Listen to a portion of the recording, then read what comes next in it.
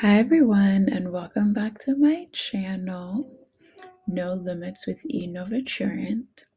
And today we are going to be discussing the limitations and the ways in which we can limit ourselves by labels. So the title of this recording, this podcast episode is Can I Call Myself a Writer Without Any Words? I'll never forget the feeling I felt as the help agent told me my computer crashed.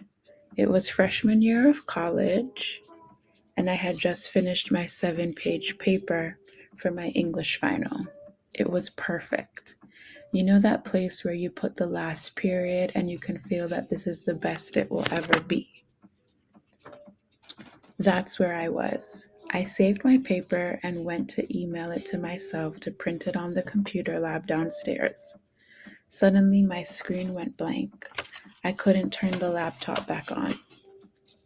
I plugged the charger in, nothing. I started to panic. I eventually found the user's manual that came with my brand new laptop that had been purchased the year before. I contacted the help desk. And the agent walked me through some steps. Nothing was working. As he told me, it seems that the computer crashed. There's nothing more we can do. I felt a lump in my throat. I hung up the phone and immediately called my mom in tears. She was able to calm me down, and I went downstairs to email my teacher, who was a grad student. She was incredibly gracious and gave me an extension to finish my paper. I thankfully wasn't starting from scratch, as she had already reviewed our rough drafts. At that moment, I vowed that my next laptop would be a Mac.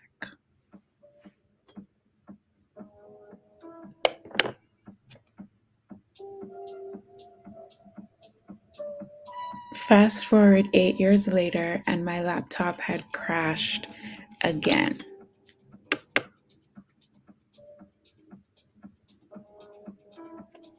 And I was ready to purchase my first MacBook. I loved that laptop. I discovered my love of writing on that laptop and started several books on that laptop. Until one day I went to turn it on and it wouldn't work. I took it to the repair shop and they told me they could try and extract the data, but it was gone. I stood there, 14 years older, and found myself again on the phone with my mom, who offered to help me pay for a brand new laptop. I left the store with my new rose gold MacBook Air. I tried to get the data from my old laptop, but it is gone forever. I've lost at least 5 books and countless poems that I had been working on, and not only did I lose my work, but I lost the courage that I had built up with my writing. It's taken me over 7 months to essentially get back into writing again after my laptop died. I realize now that I need to mourn the work that I've lost. In those pages were my ideas, characters I had built, stories that were still being written, parts of me that I had yet to explore. I discovered that I love to write poetry on that laptop. I feel as though a death has occurred. And you might think that it's a bit dramatic, but the words I wrote I will never get back. Unfortunately, I had not saved my work to the iCloud or to an external hard drive even after my experience in college. Some pieces I had submitted to different publications, so I had some things to start with, but I'm essentially starting from scratch. I don't know if I will ever go back to the pieces that I lost, but this experience has taught me some very important lessons. Save your work. I now have my files automatically synced to my iCloud files and have an external hard drive that I use. Machines are, they are still machines, and everything breaks down. It's okay to not know what to do next. It took me 5 months to take my laptop in to be repaired.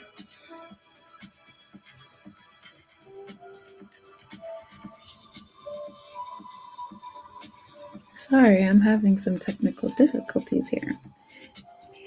This was because I needed to save the money, and also I needed time to process what had happened and to be okay with the idea that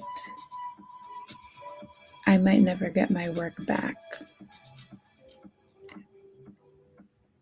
Number 3, starting over isn't always a bad thing.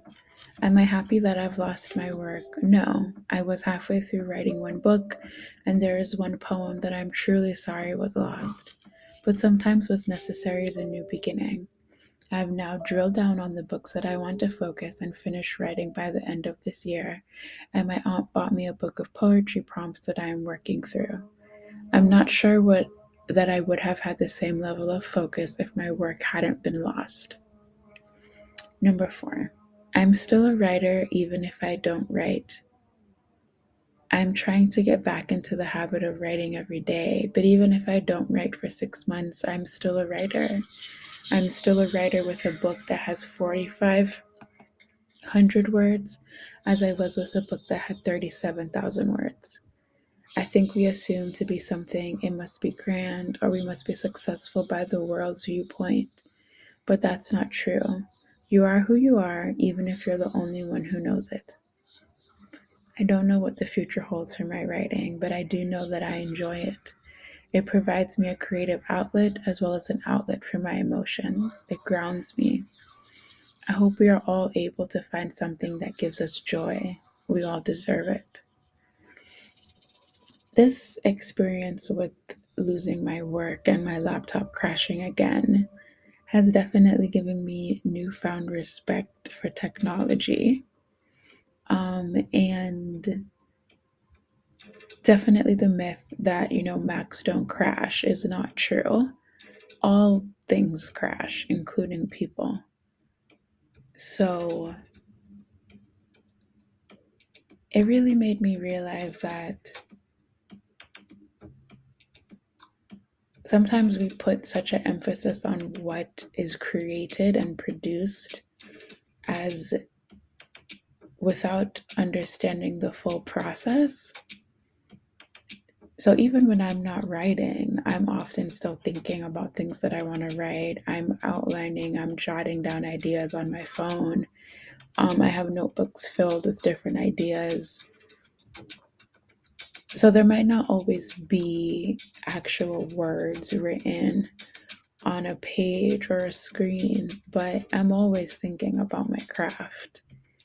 And I think sometimes, especially for someone who is a creative, we put so much pressure and emphasis on creating without giving ourselves the time and the grace to realize that essentially we're always creating, even if we're resting, we're creating, because the creative process takes such a long time and it has so many different steps to it that it's okay if you're not constantly putting out material in this world that we live in where, the algorithm for social media puts you to the back burner if you're not constantly cranking out something that everyone can see. That's how we gauge productivity without understanding that rest is productivity.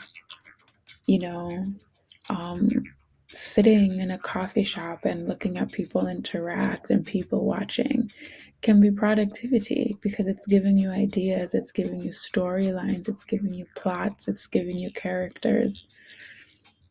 It's not just the actual, in my example, pen to paper. And yes, obviously, I do need to put pen to paper, but there is so much more than that.